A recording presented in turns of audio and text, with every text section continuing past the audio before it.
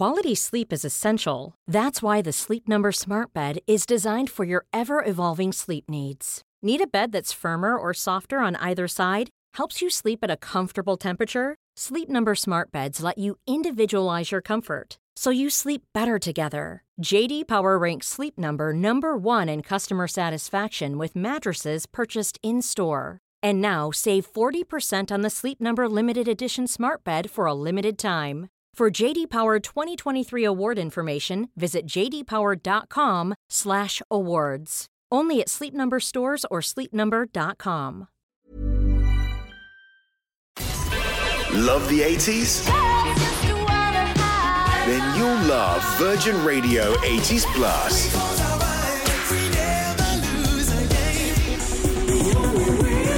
Love Chris Evans. Love the 80s. Over on Virgin Radio 80s Plus.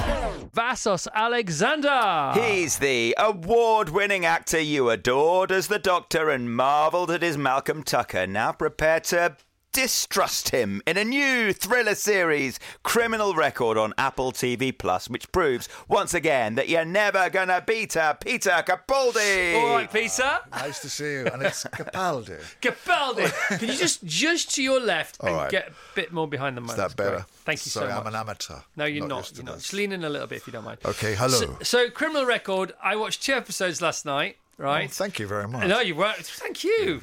By the way, what kind of job is it when you have to watch great telly with great people in it, scaring the bejesus out of you on a Thursday night? So there's one rebellious but brilliant young cop in it. There's a rather clever, really super intelligent, bad older cop in it, and there's another cop sort of in between the two. Is that about right? That's about it. Am I on the money that's there? how it works. Yeah. Okay, do you want to frame it in a bit more detail? Well, what happens is an emergency call comes in with a piece of information that suggests that somebody might have been put away for something they may or may not have done, but they confessed it's a murder. And this kind of fires up this young cop, played by the fantastic Cush Jumbo, who tracks down the officer who made the original conviction, who is me, a grizzled older cop on the edge of retirement. And it's a really bad idea for her to come around and start digging into my past, because I don't like it. You don't like it at all. And the first few scenes is your character fulfilling the role of a chauffeur. Yeah. Well, that was a strange thing that may have happened to you. Where that came from was I was being driven to the BAFTAs one night in a very glamorous fashion. And I fell into conversation, as I often do, with the driver. Yeah. And the driver eventually revealed to me, because I could tell he was clearly not full-time driver, he was a detective. Currently? Yeah, that's what he... Yeah. Well, he was. I don't want to get anyone into trouble. Yeah. But and I discovered as with other award ceremonies that I went to, that it's quite common for your driver to be a detective, not just like a copper on the beat, but a detective, because they're also acting as security. Yeah. And of course, they like to tell you stories, because you impress them with your little showbiz stories. Well, they start to impress you with their horror stories about what happened on this street or what happened. But he sort of told us a story that connected to a real, genuine case, and told us some facts about that. And I thought, God, that's a brilliant start for a show. Right. So it's your idea, that bit? No, it was an experience I had. It wasn't my idea. It was a factual thing that we just stuck in at the start because it was good. Because it starts off and straight away, I suppose, I don't know, because you do this stuff. As a viewer, I'm thinking, they've got me guessing straight away. I suppose that is the whole thing of these it's not necessarily a murder mystery, it's a mystery, isn't it? Yeah. It's a cop mystery. Straight away I'm thinking, why is he really a cop? Right? If he is a cop, is he an ex-cop? Why is he driving? Is he undercover? Am I supposed to think all those things? Yeah. Because I did. Yeah. I was in the first 5 minutes. Yeah. I mean, things will be made clear. I mean, one of the great things about crime drama is that, you can delve into the psyche and into darker parts of the psyche, but actually it's still got to be a show. it's still got to have a SWAT team in it, has, yeah. and a helicopter and guns and all of that kind of stuff. Fight scenes. All of that stuff. One of my most fun bits of acting in it was when I got to cross the police have the ribbon that says "Do not cross." Yeah, yeah. So I walked on and lifted that. Walked through it. That's so cool. With a cup of coffee. So you're how do we get this across? Because again, it's all about spoilers, isn't it? This is an Apple TV Plus show. You've been all around the world promoting this show. Are we towards the end of your promo tour? No. Where do we sit in it? We just came back from New York last night. We did it because the world has changed so much. I mean, in the old days, you know, I'm an actor of a certain vintage. So in the old days, you'd do a show for the BBC, yes. And if you were lucky, it might get sold to Australia, yes. or maybe Hong Kong or whatever. And that would happen over a period of 6 months, maybe a year, whatever. And you get a check for £2.20 in 2 years' time for a repeat. Nowadays, you do a show for Apple, they press a button and it's on in 130 countries. Yeah, in one go, which happened yesterday. Right. So suddenly, bang, it's out there. So we were in New York all this week, kind of sort of selling it there and doing lots of international stuff. And so I'm being very glamorous and kind of jet lagged this morning. But this isn't what my life is normally like. It isn't. Is it getting more like that or less like that? I can't really tell because I'm in a sort of giddy, dizzy stage, right? Where I really just want to go to bed. Oh, it's lovely to see you. I'm sorry. No, I know. I got that. I thought that, and I thought. Because I don't really mind whether people come on the show or not. And people say to me, oh, they can't make it, or they can make it, or they don't want to do your show. I go, fine, I don't mind. I don't want them to come if they don't want to come. Or if so honestly, Pete, I love you to death, but you can go to home now if you want to. No, I will after this. But no, you're lovely. It's lovely to be on the show. You're one of the people you go, actually, and I would love to do that show because you have such a friendly atmosphere and it's so warm and it's such a great show. Okay, let's try and keep that theme going then, shall we? My next question, mine threatens that, to be honest, because... You are so scary in it. You know, your face is an extremely scary face. It's also very kind, your face as well. But do you find that people laughing? No, it's true though. You scared. We all said it this morning. Said he's so scary, right? So scary. Wow. I don't know where that comes from. Do you ever scare? You look in the mirror. Do I ever scare myself? Yes. That's my question. No, I scare myself professionally sometimes. Sometimes I see myself acting and go, how does that guy get a job? How is he still working? But something seemed to happen to me. I mean, I used to be, when I started out when I was younger, I was a kind of amiable, kind of gentle comedy guy, a kind of, a geeky kind of youngster and whatever. And then something happened. I remember I was doing a voiceover. I don't know if I'm allowed to say, can I mention a product? Anything you like. I used to do voiceovers for Anchor Butter, which were quite friendly. Would you like to recreate that moment? I can't remember what it was I said, but I remember I went into a session, which turned out to be my last session, because I delivered the line, whatever it was, Anchor Butter feels like home, or whatever it is. And the guy said to me, could you be a little less sinister? And I thought, oh, my voice, I've moved into a sinister This is me zone. On a good day. I know, I'm being cheerful. I don't know. I think it's just you get older and more things happen in your life and you get exposed to bad things as well as good things. And sometimes that colours your face. But it's all acting. I mean, it's all pretend. No, basically. I know. But you do have this sort of... You have the raw materials more than most, don't you? I don't know. Oh, my God. Honestly, Peter, I'm not joking. I am not joking. Because your character... What's his name again? DSI? Hegarty, yeah. So Scary name. Scary... Hegarty. Scary names. But...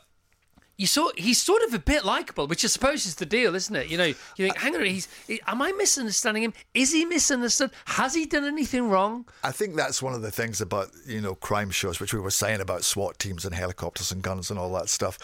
You have to sort of keep the audience guessing. Yeah. So you have to throw a veil really over what you want to. A lot of those other parts I played, like Doctor Who or Malcolm Tucker stuff, they're really out there. They really tell the audience what the audience needs to know. Yeah. This guy's hidden, and that's It's part of his mechanical role in the telling of the story. Is to be somebody who you go. It's the mystery of the characters as well as the mystery of the story, isn't it? Yeah. And great thing about, I suppose this is why when you can watch some really good stuff, you can watch it 2, 3, 4, you can watch it 100 times, really good stuff, because you can pick which part of the puzzle you're going to play with next on the rewatch. Yeah. So do you pick apart the characters, a character, the story, the whole time in question? Yeah, and also, London is such a fabulous location for shooting crime things. I mean, it's this great sort of bubbling cauldron. Now you've got to just look out the window here and look at what a fabulous view we have here, of the city and what's going on down there. What's going on? That's the thing. There are 1,000 stories in the naked city. Yeah. This is one of them. Well, from this height, because we're on the 17th floor, it looks like London's closed because we're just so far away from it. It's like when you're on the Pacific Coast Highway and driving up north from LA to San Francisco. The waves are 30 feet high, but you're so high up, they look like little ripples and you can't hear them. Yeah.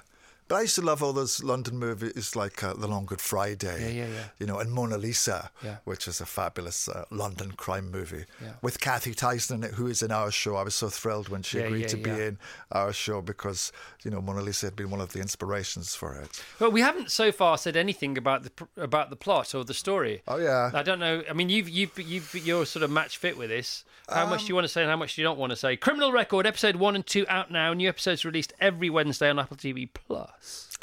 It's a cat and mouse game between a grizzled older cop and a young, fresh-faced rookie who seeks justice in a darkening world. So he may well have bent the rules for the wrong reasons in the past. I don't know. I can't tell you any of that. No. That's what I'm saying. He may well. It wasn't a question, right? But they do have something in common. Because they have they're both very, very intelligent. Yeah. There may be some kind of weird respect for each other as well. And also, they're both rebels and they're both mavericks and they both bend the rules for different reasons in their own way. Yeah, they're not mavericks and they're not buddies. Mavericks, they always say maverick cops. They're not, I don't like maverick cops. Okay, sorry, I apologise. There's a cop show called Maverick, wasn't there?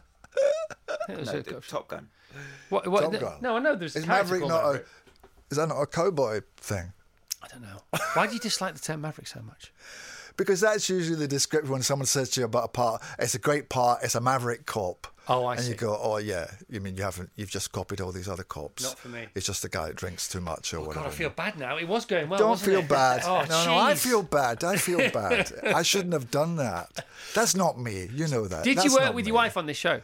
My wife produced this show. She was the executive producer of this show. How does that feel? How does it pan out? How does it happen? How does it happen? Well, there is nothing. There's nothing.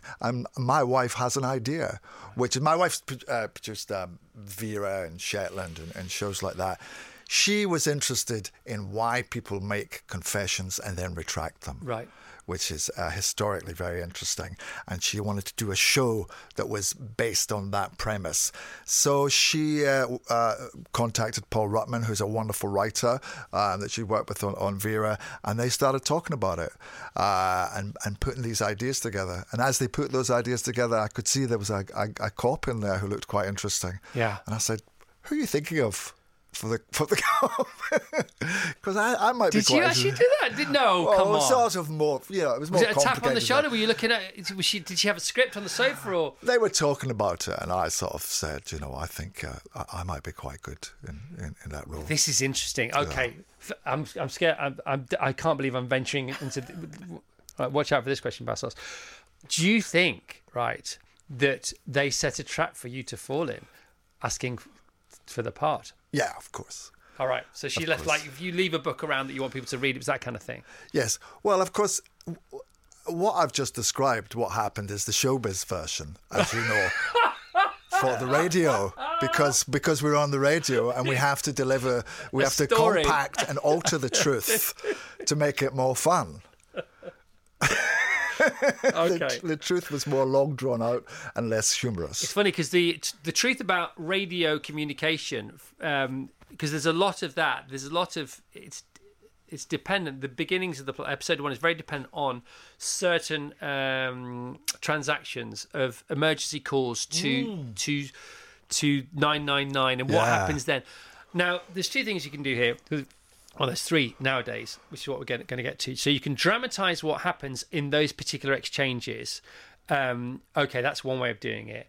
Then you could try and be gritty and dramatise or under-dramatise those exchanges to say, well, this is how it really is, but then it wouldn't be exciting enough. But actually, it seems to me like people have gone and done the rest of thinking, no, how are they? Because that's dramatic enough in the moment. They seem, I mean, I don't know, but they seem extremely real to me, how that might be, how that might play out. You mean the emergency call scenario? The emergency call scenario, and what happens, the responsibility and the protocol and the practices of how those calls are received and then graded instantly in the moment from sentence to sentence. Obviously, I mean, the show is, we hope, a responsible show. Right. And Paul Ruttman and Elaine are very, very responsible writers and producers, and they have people, obviously, who are advising about how that process works. Yeah. So everything like that is kind of based on truth. That has to be the cornerstone of everything. Otherwise, it all falls to pieces. But also, when she asks for assistance at crime scenes, and it's like, this sounds like this might be how it happens. It is, because obviously there are police advisors that we have and all of that stuff. And that's all changed, hasn't it, in the last few years? That's all gone to a different level, I think. I don't really know, because I'm not a policeman. No, but you're a viewer. I'm a viewer. It seems to be those situations seem to be portrayed now grittier and differently to how they were in the past. Why were they done in the past? Just softer, or not. They didn't seem to be as. Well, I used to like when you had to dial. That was suspense. Hello, get me Scotland Yard. I suppose it's about the long form, having the time and the space to get into the detail of those things. Yeah, and also it's because, I mean, Paul is such a wonderful writer. He writes very cinematically. So what happens is he cuts through time. Ooh. You know, you may have, I mean, that whole thing that we have in the first episode about the emergency call, it happened the night before, but we're seeing her listening to it, but we're cutting back and forth to it. And that was all in the script. That's all beautifully delineated in the script and conceived beforehand. So, you know, I love the way that happens. But yes, all the technology helps tremendously. As Doctor Who helps you turn left and left again, as you may not have planned, if there ever was a plan to, and if there ever is really a plan to anybody's career, as opposed to conveniently reverse engineering for the sake of a decent biog, for example. You know, has this helped you? Because have you ever inhabited a role like this before? I don't think you have. No, this was totally new for me. Okay, in what way? What flavours are new? The flavour that was new was that he was hidden, that he had to be veiled, that he had to be. You couldn't, you know. We had to have the sense that he was, you know, one of those. He was, of all the characters in the show, he's actually the most film noirish. Yes. He's actually quite a classical character. Nice. You know, yes, it's very gritty, it's very modern, all of that kind of stuff, blah, blah, blah, blah. But actually, he belongs to an illustrious and dark past. I think he kind of belongs to London. He's that kind of sort of, although obviously he's Scottish and all that, he's just part of, you know, the great pile of people who have come here and become absorbed and loved London and been part of the layers of sediment that have built up. Where am I going with this? You're so good. I don't know where I'm going with this. I love it when you jet lag. It's great. Oh, God. What a show this morning after Alan Cumming, now one of my all-time favourite actors. I love Peter Capaldi since The Crow Road, and I've longed for hair like his ever since, but I've never got it. Well, that's good, isn't it? Well, that's good. Fran says, I need to go to work, but I can't stop listening to this chat with Peter Capaldi. Too good. Happy weekend. That's probably till my last but one question. John from Leamington Spa. A few years ago, I was visiting the Doctor Who experience with my... Did you play Doctor Who? Did you? Is that right? Have you been Doctor Who? I have, Oh, yeah. no way. Not in the the real Doctor Who, not a guy at the Doctor Who experience. Apparently, number 12 is what I'm hearing. You hate that, don't you? I don't number them. That's what they do in America. He was a huge Doctor Who fan. While we were there, Peter Capaldi and his wife quietly sat down in the cafe and signed autographs and did selfies with fans. He's such a lovely, friendly bloke. And we all have huge respect for him. My daughter declared it the best day ever. Ah, that's very sweet of them to say. Cool, isn't it? Where are you in your Whovian past? What do you mean? Where am I in my Well, movie? because you play Doctor Who. Yeah. Yeah. You couldn't be any hotter. The heat tends to resonate for quite a while. Yeah. The afterburn. It's nice. Out of 10, where are you still? Do you think? Probably, I would say 7. You're not allowed a 7. Well, people are just. Well, I don't know. I mean, people. Sometimes you see people. Lots of people come and talk to me about it, which is lovely. It's always a nice experience. And then I often see people who are a little bit scared to come and talk to me. Yeah. And of course, you can't go, particularly if they're young, you can't go and say, "Would you like a selfie with the doctor?" or anything like that. So it's retreated a little, but it's nice. It's really, you feel a little bit like Santa Claus. Or Peter Pan or something like that. I've heard you say that before. Because I know it's the same old material. Come on, give me a break. I'm not having it. I want original answers to my unoriginal questions. You come to the wrong person for original stuff. No, I love it, and I'm really enjoying the show at the moment. I think it's great. I think Shooty's amazing. I think he's got such vigour and excitement and love about him, and such charisma. As a past Doctor, I don't think you're ever colder than an 8 as long as you're alive. You think? I don't think so. Okay. I'll take that. Do you go to the Comic Cons and all that stuff? No, I haven't for a few years now. But what are they like? What is it like to? Is that like no other kind of sort of public appearance? It's strange just because it's just full of people who love you but don't know you. Right. And I think it's I find it a little weird because I'm brought up that when people talk to me, I feel as if I should talk to them for, make a conversation with them. But there's a kind of minder saying, we've got to move on. We've got to move on because there's like, beep, boop. 1,000 people here or something like that. So we've got to get, All right. Kerching. I think the noise we need is kerching. I'm not going to be part of it. I've heard some extraordinary stories about those Comic Cons from a commercial point of view. Vassos. We loved this. I watched this with my wife on Apple TV yesterday. We watched the first episode, and she immediately, from the first moment you were driving, she goes, "Oh, I don't trust him in this." and then she heard me say on the air earlier that you're so. I mean, it's, I suppose, a bit sinister in this, that when you say next time do what your boss says and just send an email. I thought, even when he says that, Peter comes across as a bit scary. She goes, forget that. When he says, this calls for a cup of tea. No, it's true, by the way. It's true. It's the most eerie, this calls for a cup. What does that mean? What do you mean, cup of tea? What kind of cup of tea is it? Is it poisoned? Is it herbal? Is it builders? Well, could you get in touch with Anchor Butter and tell them that? It seems like you were reveling in this. I think I enjoyed playing it because it was hard. It was something that I'm not used to doing. Working with Kush was amazing because we sort of, without discussing it, decided not to rehearse. So although we knew all of our lines, we just sort of did it.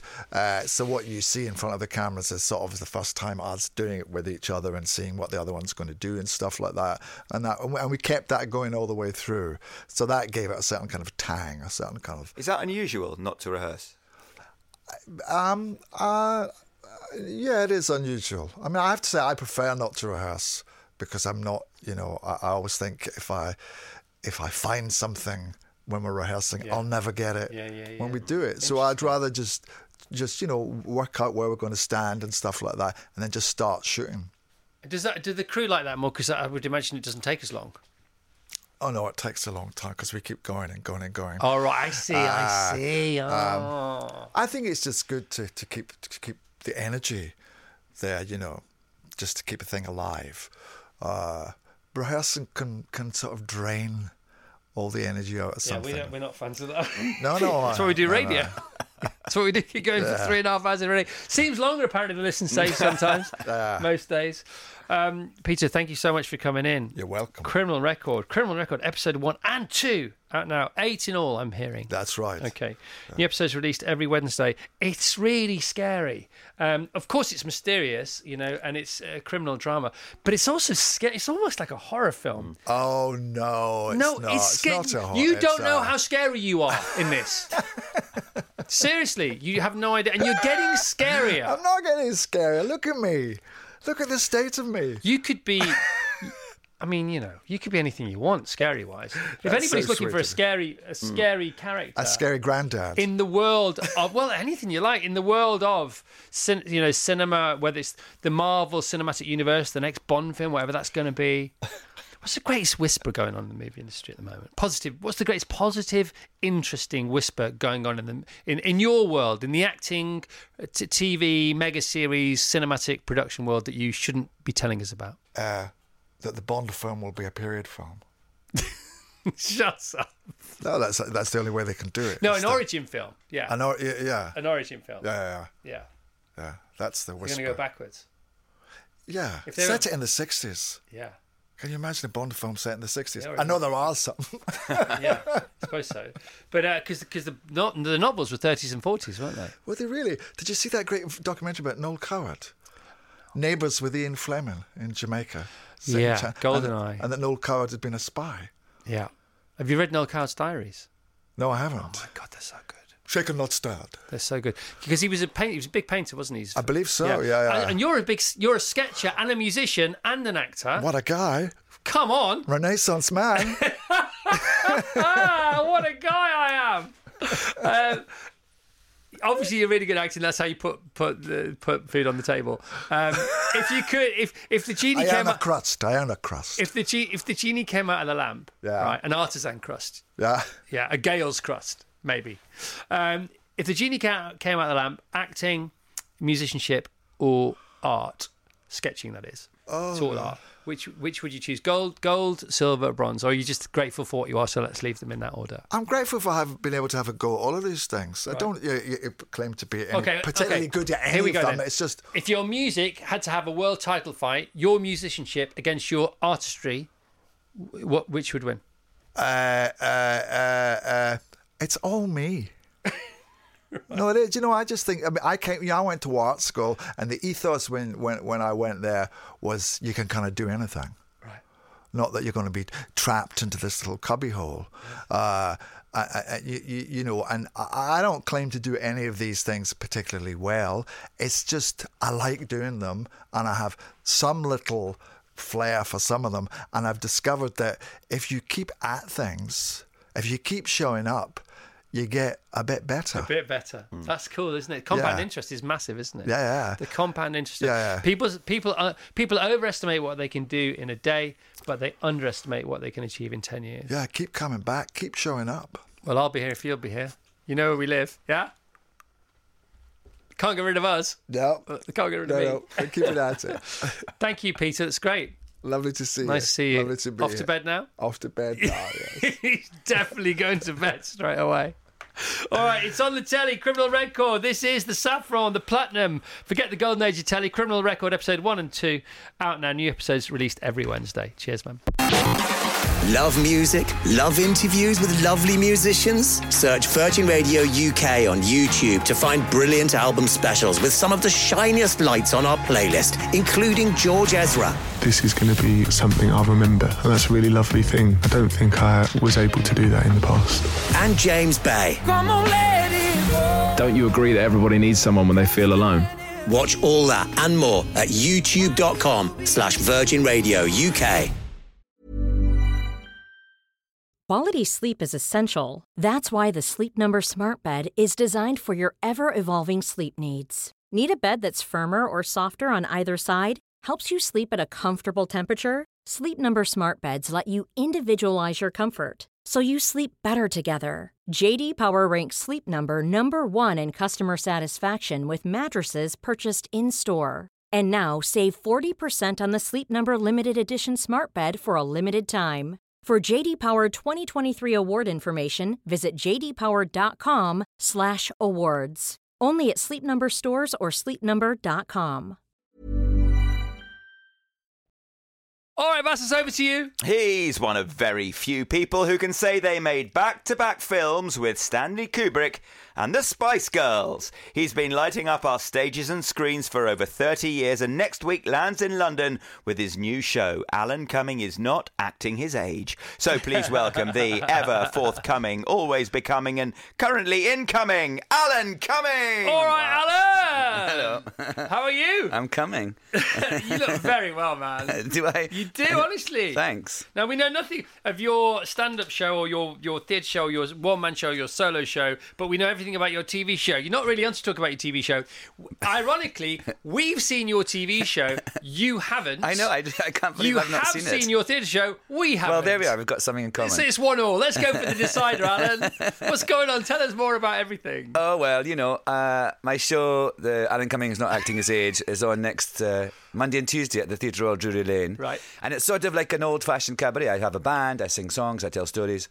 And it's all under the sort of umbrella theme of getting older and the pros and cons of that, and just sort of something we all share. We're all getting older. And I talk about how I feel about that. Like, I talk about, getting older, where the positive, like, you have wisdom, you have things you can pass down, but then people die, of course, you've got to deal with that, and sex, getting older and stuff like that, and then also about things like going to the dermatologist. That's when I really feel. I'm nearly 59, so my next big birthday is 60. I'm getting on there, but I still feel like I can do everything I used to be able to do. Yeah. But when I go to the dermatologist, I feel that's because there's just things that gravity stuff happens. We have a filter. We don't have a filter on the show, but we have a filter at home, right? An actual filter for water. Oh, I see.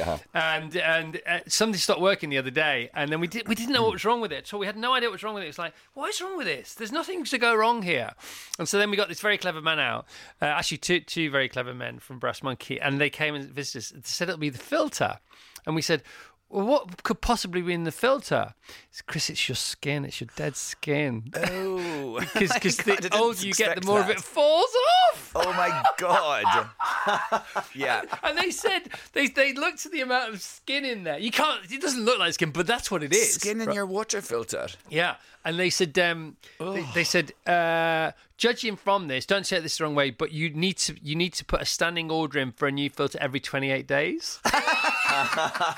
Because that's got the zombie association as well. What I love about the way you described it, this show straight off the bat is, it's about getting older. It's not about getting old.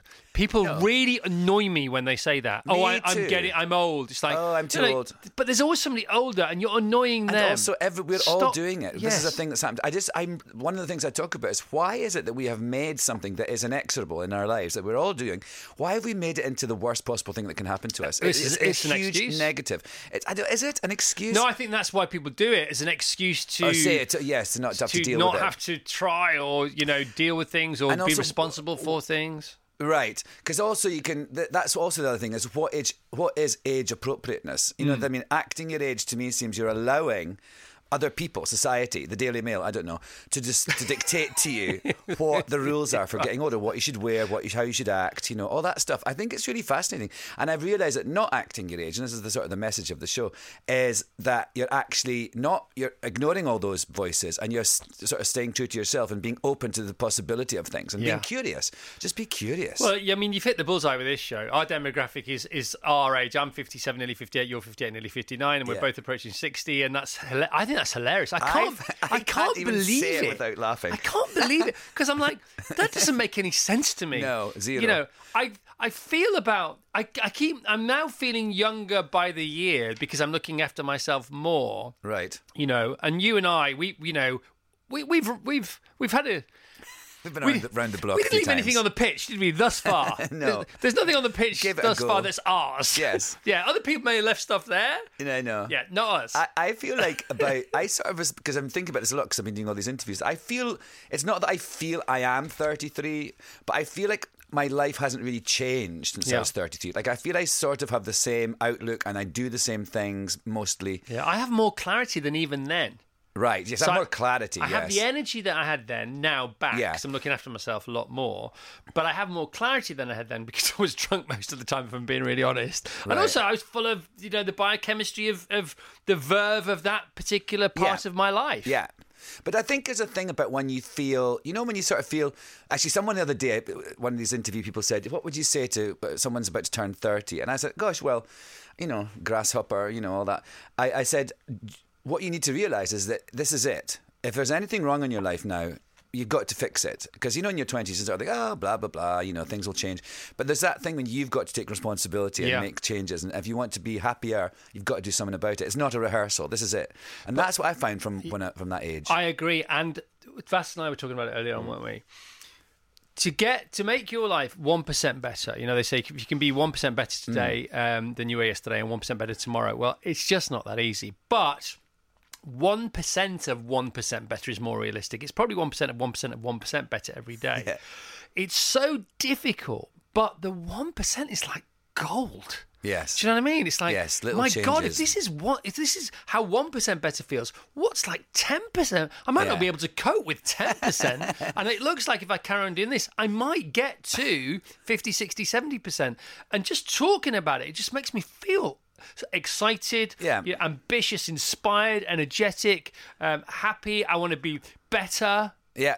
And also the realisation that you can do it. It's you that does it. So that's what I think as you get older, you realise it's not like this thing with not acting your age. It's not the external forces in your life. It has to come from you. Yeah, it's the opposite of the grumpy old man syndrome. It's the absolute polar opposite of that. Yeah, because that's the blaming everybody else. Yeah, and also just, more excuses not to be any good anymore. Yeah. And we should be better. Absolutely. Or at least just good and being sort of trying. Yes, absolutely trying. 100% trying. Yeah. Here's the bit that nobody tells you, I think. What?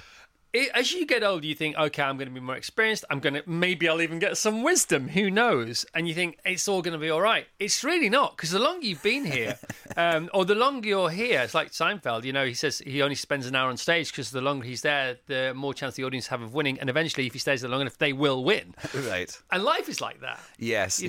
So as you get older, to our age now, it doesn't get any easier. You just get more used to it. You get better at it. Yeah, you get better. You could sort of get better at managing it. Yeah. I think it's sort of like trauma as well. If you've had trauma in your life, like I wrote this book and I wrote another one kind of to sort of counter the reaction to the first one, because everyone was like, "Oh, you've had all this trauma, Alan. Oh, but it's all better now."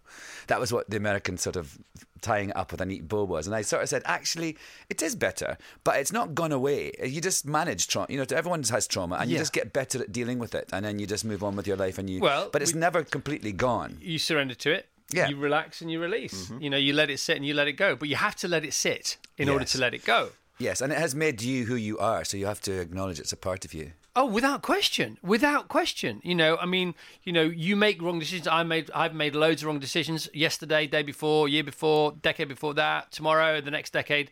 And if you don't make mistakes, you're not trying hard enough. Right. But all the mistakes, all the what was wrong in the past gets you to exactly where you are now. And if you're happy in that place, then you have to not regret anything. Yeah, well, we have twins, Walt and Boo, who are 5 years old, and any mistake that I made before them would have meant on the day that they were Tash conceived, different sperms would have gone to different places. We may not have had twins at all. Yeah. So all my mistakes led to the birth of our beautiful twins. Yeah. And that is a fact. Yeah. That is an absolute not 99.9%, 100%. Absolutely. And I'm totally with you on that. Everything comes to the place that it should be. And if it doesn't, then you've done something in the past to alter that, or you've got to change it in the future. Yeah.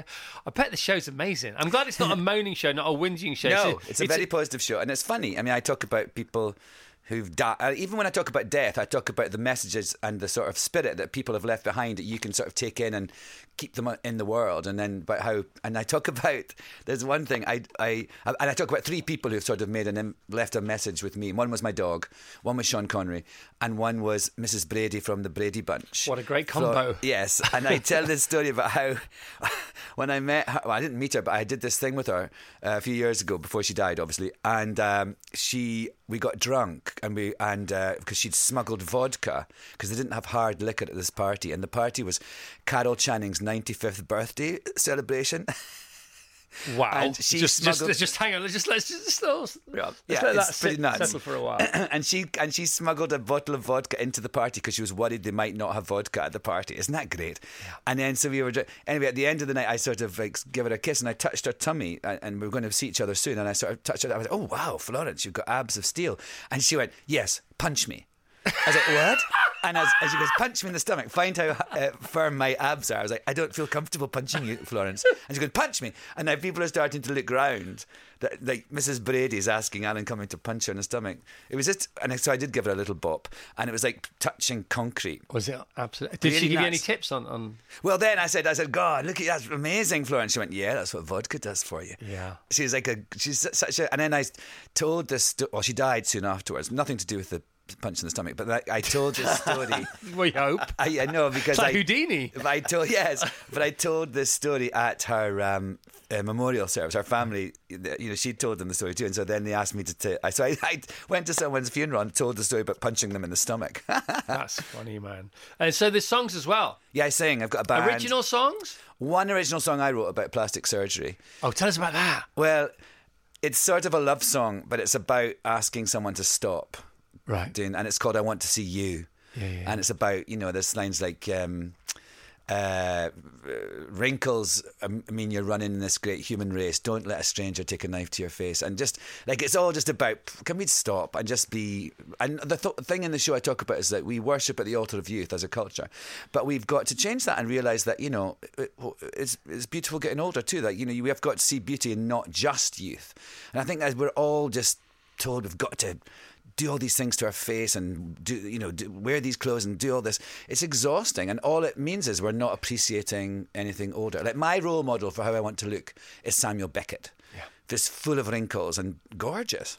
Absolutely. Well, you got love. You have a smiling face. You have a smiley face. Yeah, look at it. What's that? I remember in Coronation Street years ago, someone said, "These aren't wrinkles; they're laughter lines." And someone said, "Nothing's that funny." Yeah, I think it was David Bowie to Mick Jagger. Oh, was it? Oh, it wasn't Coronation Street. Yeah, I think Coronation Street nicked it. I think actually that's what happened. I see. It can't have been the other way around. I don't think. But it's funny, isn't it? Because we were talking yesterday off the air, and I meant to slip the conversation on the air, but So we didn't have time, to be honest. We were talking about when people lie about their age. Yes. And, usually they say they're younger than they are. Now, if you think about that's such an idiotic thought. There's no logic to that whatsoever. Because if you say that you're younger than you are with words, right? Well, a face speaks 1,000 words. A picture speaks 1,000 words. If you lie about your age, say you're older, then you'll look younger. That's right, but nobody does that. Nobody does that. No. That's the clever play. Wow, you look great. Yeah. Yeah, I'm 104. You look about 70. I'm actually 50, the thing is, I used to say when people would say, how old are you? I go 75. Yeah. And they go, what? And I go, no. And then now, of course, they go, oh, really? Oh, they don't really. It's not such a stretch. It's like years ago when people would say, what play do you want to do? What's the next big role you want to do? And I thought, oh, what a boring question. And I have no idea. And so I'd always say, oh, King Lear, because I thought it's so far away that I won't have to talk about it very well. But now it's not that. I could play King Lear right now, actually, I suppose. And I don't want to, by the way. But I just think that's really funny how the goalposts shift as you get older, those sorts of things. And it's the same with plastic surgery, because I used to live in LA. I know you spent a lot of time there. When you first land there, I remember seeing Nancy Reagan sneak out of not sneak, but I mean, she had to sneak everywhere because the Secret Service was there. So this is, way after her husband, he was no longer alive, but way after her husband was president, but she was still, the first lady, because you're always Mr. President and First Lady or whatever. And so it was on Sunset Boulevard, just behind the Coffee Bean, and she'd been to see... there was a plastic surgeon there. She was coming out of the door of the plastic surgery. Right. So let's see. I presume she wasn't the receptionist. Fair chance. Yeah.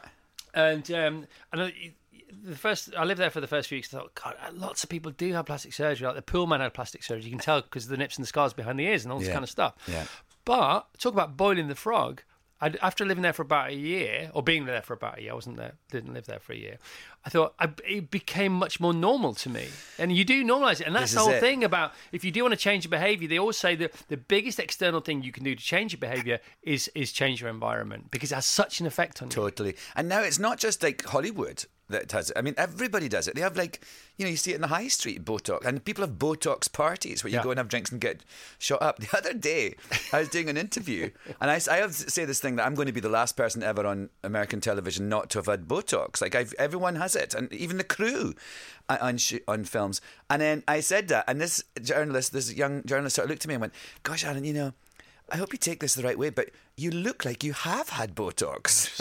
And I was like, "Thank you, I think." Yeah. Isn't that weird? No, it is interesting. There was a newspaper photograph printed of me at a party from a few years ago, not a long time ago, about 5 or 6 years ago, and they were suggesting in the words, they didn't say it, but they suggested that I had Botox. I am the least Botox, but I do have a very smooth forehead. Yeah. I've always saunered. I try and look after myself a lot more now. I've always been hydrated. But it's so funny that was the whole point of the piece. Is like, okay, whatever, Yeah, it's fine. I don't mind. I thought it was funny. Used it, yeah. And again, I was flattered. I thought, don't need it. May have had it. Don't need it. Do you know there's a funny thing about Sophia Loren that I always think when I think of her, because there's two things. She said this thing that whenever you sit down or get out of a seat, you must never do that. You go, you must never do that. You must to keep it inside, because that shows that that shows your age, right? And the other thing was that she said for years that she'd never had plastic surgery, and then she had a heart attack in our plastic surgeon's waiting room. No, she all right? Did she? Oh, this was a long time ago. She's still with us, but it was but I just thought you can't get away with that. Do you know what I mean? You think I'd had a heart attack. Oh, I just happened to be dropping by. Yeah, it's like Zach Goldsmith, who ran for mayor, didn't he? And one of his big things was the 20-mile-per-hour speed limit, which he wanted to introduce. Yeah. And last year he got done for speeding 4 times in 1 year, twice in 20 miles an hour. Ah, brutal. I used to see him at pickup at nursery. Yeah, speeding by. Alan, it's great. I love the sound of the show, man. I love the sound of the show. It's really fun. I really like it. Yeah, and it's you laugh, you cry. I also love you.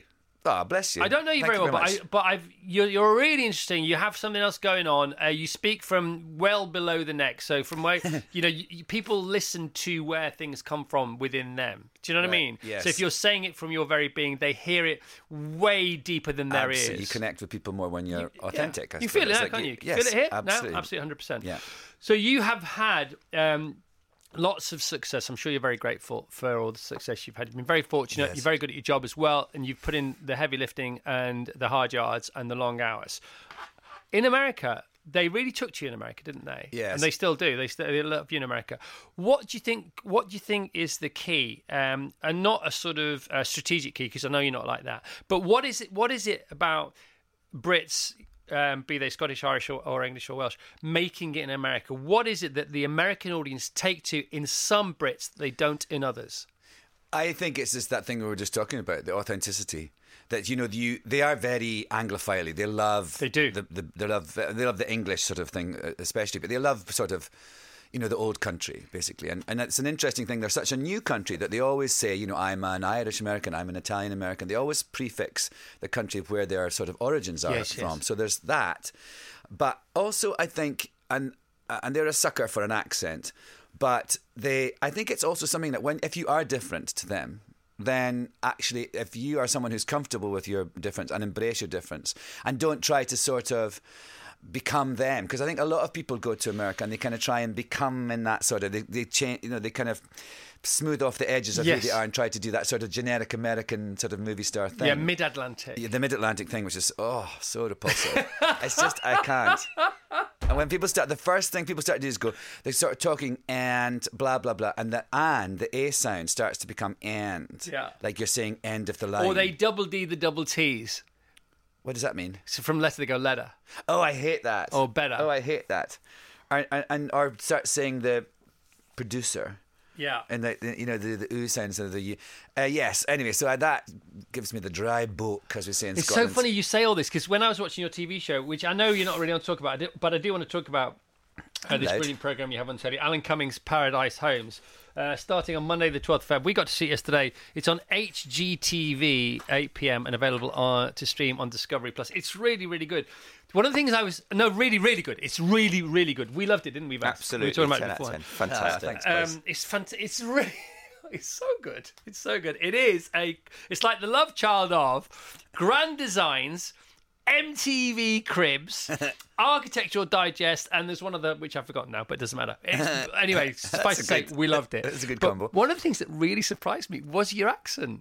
Because I'd just forgotten what you sound like. Right, because yes, it's interesting doing more hosty things. Yeah. Because people get to, I mean, when you're on talk shows and things, people sort of forget because you're there promoting something, and usually, mostly, always, the thing I'm promoting doesn't sound like this. Yes. So they kind of, even though you're talking like this, promoting it, they sort of forget. And so it's actually interesting. I'm doing more things now, like that show, and I do the American Traitors, and so people are sort of, even I've lived in America for like 25 years, and people on the street go, I just realised you're Scottish. And you think, well, where have you been? But it is so interesting. You do. I mean, you do. You must have walked the whole length of the counter of American accents. Yeah, I've done a few crazy ones. Give us. Where have you been? No, you don't have to give us the accent. By the way, I'd love you to. But whereabouts geographically? Where have you been in roles? Well, the sort of general, like when I was in The Good Wife for years, that was sort of, it was set in Chicago. But I just did my sort of generic American accent. And everyone's saying, "Oh, you do a great Chicago accent." I said, "Do I?"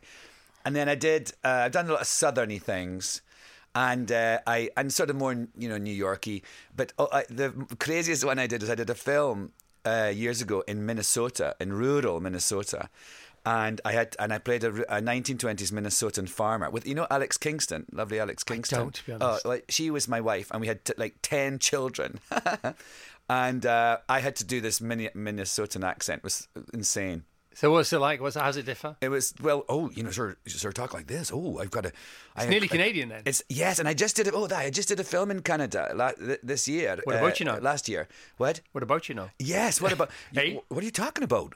It's all like that, that weird O sound. And it was in rural New Brunswick it was from. So it's kind of just north of Minnesota, actually. So that was hilarious. And it was me and this other, this English actor called Charlie Creed Miles. We were brothers in it. And the pair of us were like accents up the wazoo. It was hilarious. Really hilarious. You've got to get it right. You've got. And we had little tapes. And coaches, accent coaches. I had an accent coach. And oh, wow. So, I mean, the good thing about when you do a film, that when you start filming, usually it doesn't change. The script's not going to change. So you can really practice and get the signs for that thing. So it wasn't, but you're chatting away, then you kind of, and then they say when you go to do the looping months later, they go, this scene we kind of feel you've dropped the accent a bit, and you go, really? And then you hear it and think, oh my God, I sound like I'm on a bus in Glasgow.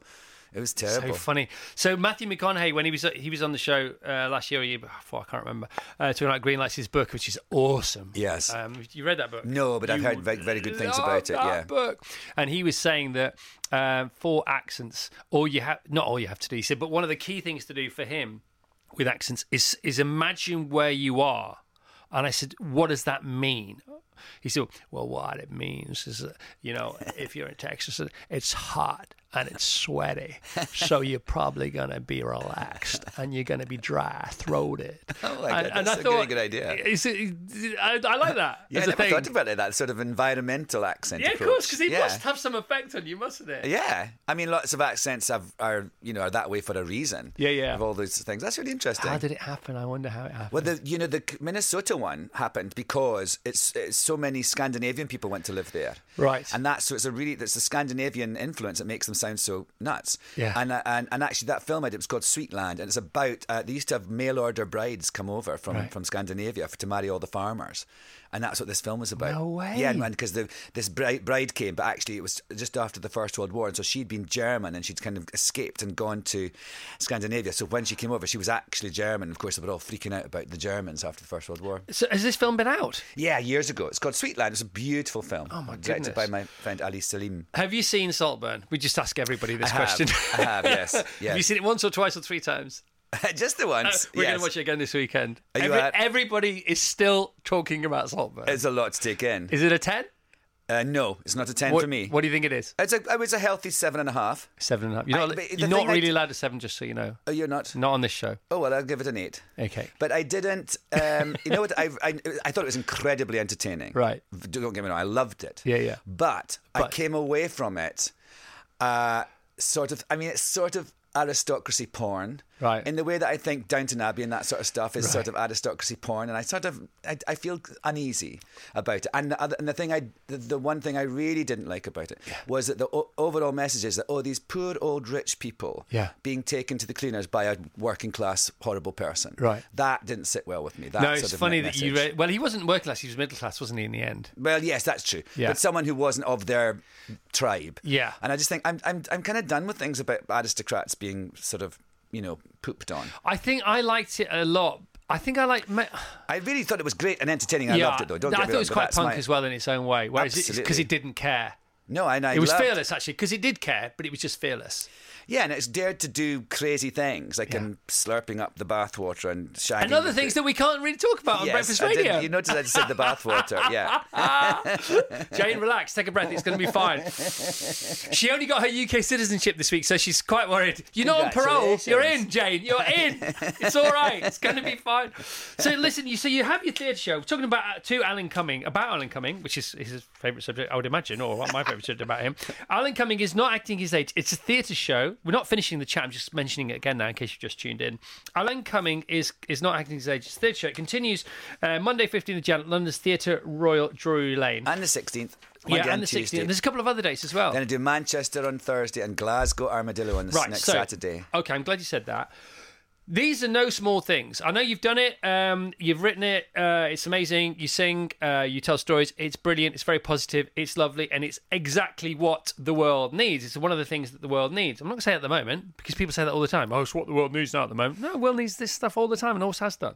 But you're busy, man. And so this is no small undertaking. And, I can't imagine the phone has stopped ringing, or will stop ringing anytime soon to Alan Cumming's agent.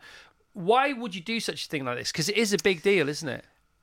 Yes, and I not many people I know do stuff. I don't know. I've always sort of made a lot of my own work. Yes. And I think even from when I was at drama school, my friend Forbes Masson and I did a double act called Victor and Barry. And what's his name again? Forbes Masson. Masson. It's a great Scottish name. He's a great actor and a brilliant writer. And we did this sitcom in the 90s called The High Life about flight attendants. And that was kind of a version of this double act we'd done before at sort of a skit at drama school, and then it became this big, huge thing. And so that's an example that I've always kind of made written and done a lot of work. And the sort of way of performance of being a live performance where you're connecting with an audience, but you're talking about yourself. You're not a character. Yes. It's something that I've kind of got more comfortable with as I've got older, because you sort of dare to be. I sing in my own voice as well. I sing with my Scottish accent.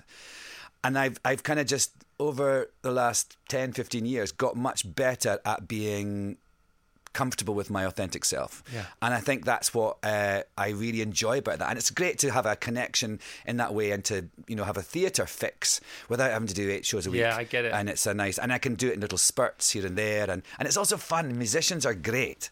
And I love working with a band. And I sort of, I sort of wanted to be a dancer. And last year I did a dance piece at age 57.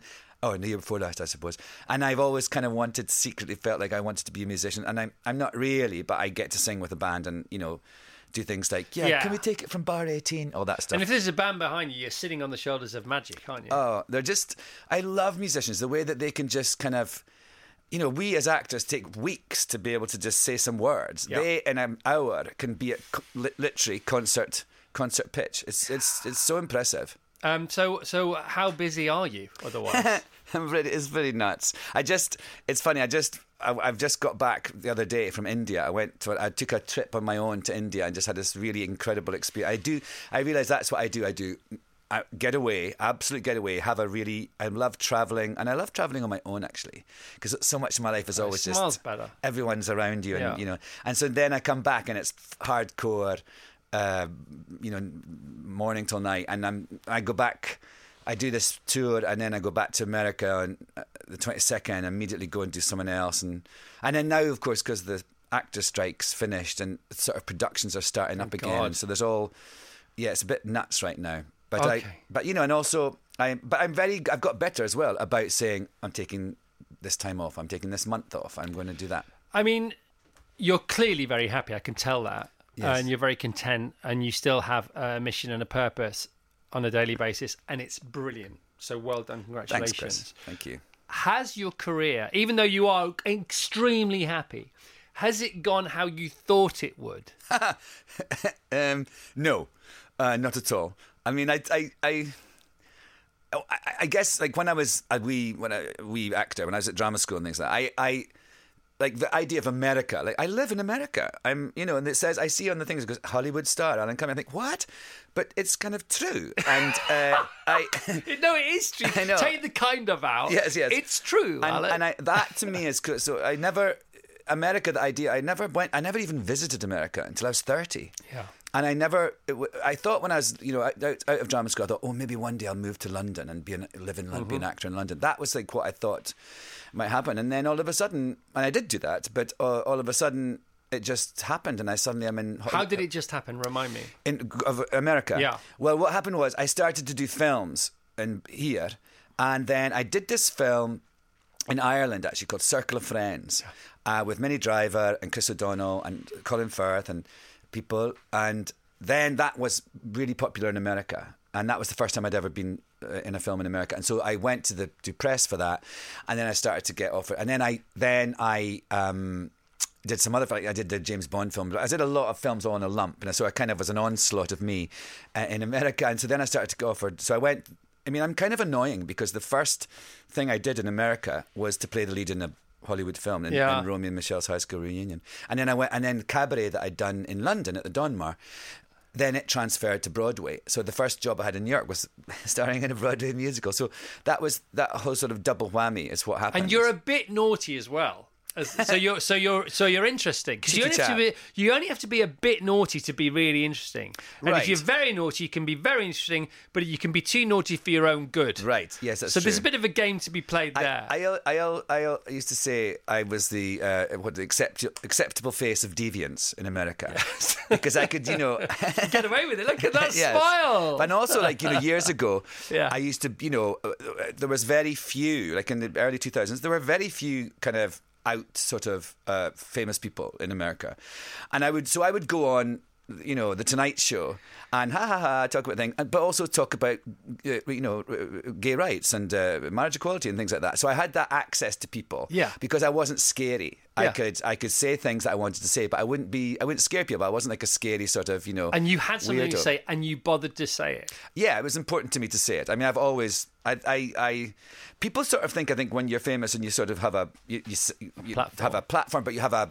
cause, that in some way this is something you've just done because you're famous. It's sort of like one of the accoutrements of you have a stylist. Well, sometimes it is, of course. Sometimes it is. Yeah. But for me, I've always felt like I always say this thing. When I was at drama school, I was collecting for the miners. Remember the miners were on strike and Thatcher was, of course. And I was on Byers Road and outside the tube station collecting things, and a lady spat on me. And that was and I was a drama student, just volunteering at the weekend, and that to me was a really big sort of moment in terms of that was my activism, I suppose, was gelled there, because I thought, what the hell? I'm just trying to help people who are not. Why are you so annoyed at me trying to do something that I think is probably nice? Yes. A nice thing to do. It was what's the anger there? What's your problem? Yes, I know, and that's the thing I actually find really. With anything that I have a sort of beef about, I actually think, why are you so angry about this? Why don't you? And it's mostly like, what is the problem you have with other people having rights, or it's just all projection, isn't it? Yeah, or just having comfort and just being happy. What is the problem with that? How does that, the cake thing, me getting rights, me getting things, it doesn't mean that you get any less cake. Yeah. No, 100%, Al. 100%. People are stupid. The TV show that we're not really talking about, which is out in February, which is fantastic. It's Alan Cumming's Paradise Homes. Just quickly, we've talked way over, but I love talking to you. I'm making the most of you here. I've got something else to tell you in a minute before we go off the air, which is all good, by the way. Oh, good. I think it's good anyway. I don't know. But this show, where did this show come from? Alan Cumming's Paradise Homes. They just asked me, and it was so funny. I sort of initially it was supposed to be about islands. Right, and people who built homes on islands, and then they realised they couldn't get enough islands, and so I was like, oh, really? And so but it's all people who have built their dream homes, right? And I go and meet them, and of course it's so lovely because they want to show off their homes. I wouldn't let people into my film crew into my house, but they love it. And I talk to the architects, and I really have. I do actually have a real interest in architecture, and you can tell. You can tell the way you talk about it. And then I sort of, but then I go and sort of look through their cupboards and things like that, and that was the fun part to me. I just basically go to people's homes. You're an intellectual nosy Parker. That's what you are. I really am, and I just love I love just chatting. I love chatting, and I love kind of being a bit cheeky with people and seeing how they deal with it. And it's great when you do a show like that, when there's always a camera on you, so just a little look or a little eyebrow. You're really volumes. good at it. Oh, thanks so much. I'm really glad you liked it. Well, there's this new thing about super TV, because I think we live in an age of. There was the golden age of TV. This is the platinum age. This is the saffron age of TV. It's amazing, and what they've done, the Netflixes and the Apple TV Pluses and the Paramount Pluses and the HGTV Pluses of the world, is they've asked amazing actors to play the role of being a super TV presenter. So you're not a TV presenter, you're an actor playing a TV presenter really well. And it's like, good luck everybody out there who thought this is, how you do it is how you do it. No, Alan Cummings does it is how you do it. Do you know that's it's interesting because The Traitors, the thing that is out, Claudia does it, and I do the American version. I host it, but I actually play I feel like I'm acting. I play a character in it, and so it's even more heightened than the Paradise Homes one. I'm like, I sort of welcome to my castle. It's not my castle. I don't live in a castle. See, just you doing that. It's like, yes, give him the job. Lock the doors. Don't let him leave the building. Yeah, put his agent in a box because he can basically name his price on this one. Oh my gosh! But I love that show. It's so hilarious and compulsive, and I'm actually going to watch the Claudia version because I've just got back. Have you seen the billboards for it? No. Oh yes, the big hoods. She looks great, yes, doesn't she? I know. Yeah, it's so camp. What I think is hilarious is such a camp show. Like people going around in cloaks and things, and you're banished and all that stuff. Yeah. And what is hilarious though is that the American version, I think, is the only time an American version of a show is camper and more theatrical than the British version. I think that's me. Yeah, I think you may have something to do with that. Because of my capes. I got to tell you, I mean, I know that Claudia, she's such a family woman, and she seems to work a lot, but believe me, I know she really protects her family time. You'll see her on telly, but she will be as efficient and as professional, but as efficient with her time and as economical with her time and her energy as she possibly can be, whilst delivering 100% of what she needs to, because she loves her family so much. If she didn't, she'd be on American television. America would love Claudia Winkleman because she is the real deal. She's so clever. She's so funny. She's so British. And really, yes, absolutely, and also really authentic and sort of compassionate. You can tell although she's very. There's such a kindness. She's the funniest woman I've ever met. And to be that funny, you have to be very, very clever. She's also the cleverest woman I've ever met. I think one of the cleverest. And also people. really self-knowing. And I love how she talks about herself and all that stuff. She takes everything seriously but herself. Yeah. Which is exactly you don't take things that you should take seriously, but never take yourself seriously, because also you're worse when you're taking yourself, because you become sclerotic, you become full of stasis. That's such a good word. I love it. That's two good words. There's no flow. You lose all your flow, don't you? Yes. When you become angry, you block or whatever. You block your flow. Before you go, Alan, what's the thing? It's not a big thing. It's like this is. I always think whenever I see you, we watched James Bond over the Christmas, and you were in it, obviously brilliant, by the way. Thank you. But I always think the same thing when I hear your name, see you on anything. I always think this, and it'll mean nothing to you. Oh, we're going nowhere with this one day. There's nothing to see or hear here. I went to a theatrical production of something, and I can't remember where, and I can't remember when, and I can't remember who, and I can't remember what. Good this story, is a great story. Yeah. How bad is this story? You might want to try this out of town. But the only reason I was going is because you were starring in it, right? In the West End. And as I arrived at the theatre, there was a temporary note stuck on the door, the front door of the theatre, and it said, due to the indisposition of Mr. Cummings, the role of blah, blah, blah will be played by blah, blah, blah. And I've heard of this thing, so-and-so is indisposed. Yes. And in the theatre, well, that can mean many things, can't it? Exactly, yes. And I just think, it's that notice. I thought this was like something I didn't realise they did put these notices up, and they did use the word indisposed. Alan Cumming was indisposed. That should be my next show. And I've always wanted to know. I wonder what that was. I wonder when that was. A long time ago. I'm not fishing. I'm just thinking, I hope it was what I think it was. Could it have been that? Might it have been that? There's a strong chance. But, of course, as I'm a professional. Yes. I wonder what show it was. I can't remember. I must You try were the and... star of it. I still went to it, and I still think it was brilliant. I thought, God, it's good with whoever it was that filled in for you, but how good would it be without it? Anyway, that's my story. That's hilarious. It's funny. I really like that Alan Cumming is indisposed. Yeah.